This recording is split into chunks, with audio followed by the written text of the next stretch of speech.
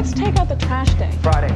I mean, what is it? Any stories we have to give the press that we're not wild about, we give them all in a lump on Friday. Why do you do it on Friday? Because no one reads the paper on Saturday. But we do. I'm Yael Grauer, and this is the Monday Morning Dumpster Dive.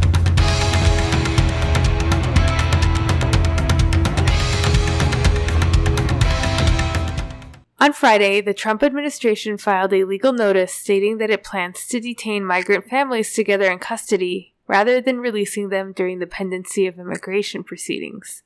The notice of compliance filing was in response to a preliminary injunction issued by a U.S. District Court in San Diego, which required the government to stop family separation and to reunite migrant children with their parents within 30 days and 14 days for children under 5. An older court settlement called the Flores Settlement Agreement requires immigration agencies to release minors in custody if they're held for more than 20 days. Because immigration proceedings can last months, the new legal filing implies that the government intends to detain these children longer than the 20 days envisioned by the courts. It may force migrant parents to choose between having their kids kept in detention with them for months or allowing their children to be taken into the custody of Health and Human Services.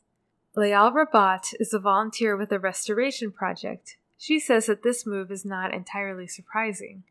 It's really incredible to me the length that they will go to try to figure out ways on how to violate people's human rights. It just seems like somebody thinks they're playing a game where they can continue to change the rules to fit their own narrative and their own worldview of how they want things to be, instead of seeing things as they are and trying to figure out what the best is in the situation for all parties involved.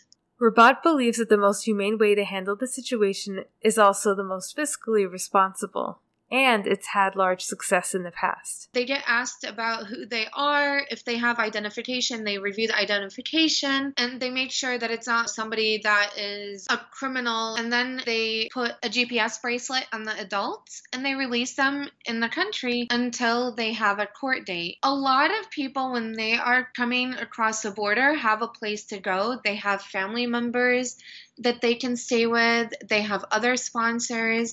And there are also a lot of amazing, generous people who would open up their homes if somebody didn't have anywhere to go. So we don't have to be spending all of this money on incarcerating people for the crime of wanting to have a better opportunity. It would just be so much cheaper, so much more efficient, and so much more humane to let people in, process them, and then release them to wherever they need to go. Usually they get released with a court date, and they have to make sure that they check in with ICE every once in a while, and the GPS ankle monitors tell them where they are at all times. In June, Attorney General Jeff Sessions reversed an immigration appeals court ruling that granted asylum to a Salvadoran woman who said she'd been physically, sexually, and emotionally abused by her husband.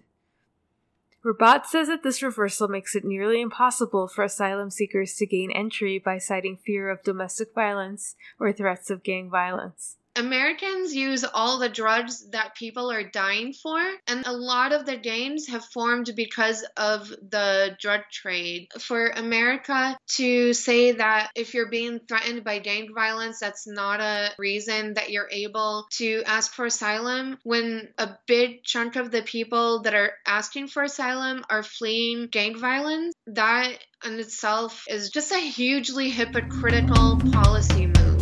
Layal Rabat is a volunteer with the Restoration Project. This podcast was edited by Daniel Spencer. I'm Yael Grauer, and we'll catch you next time on the Monday Morning Dumpster Dive.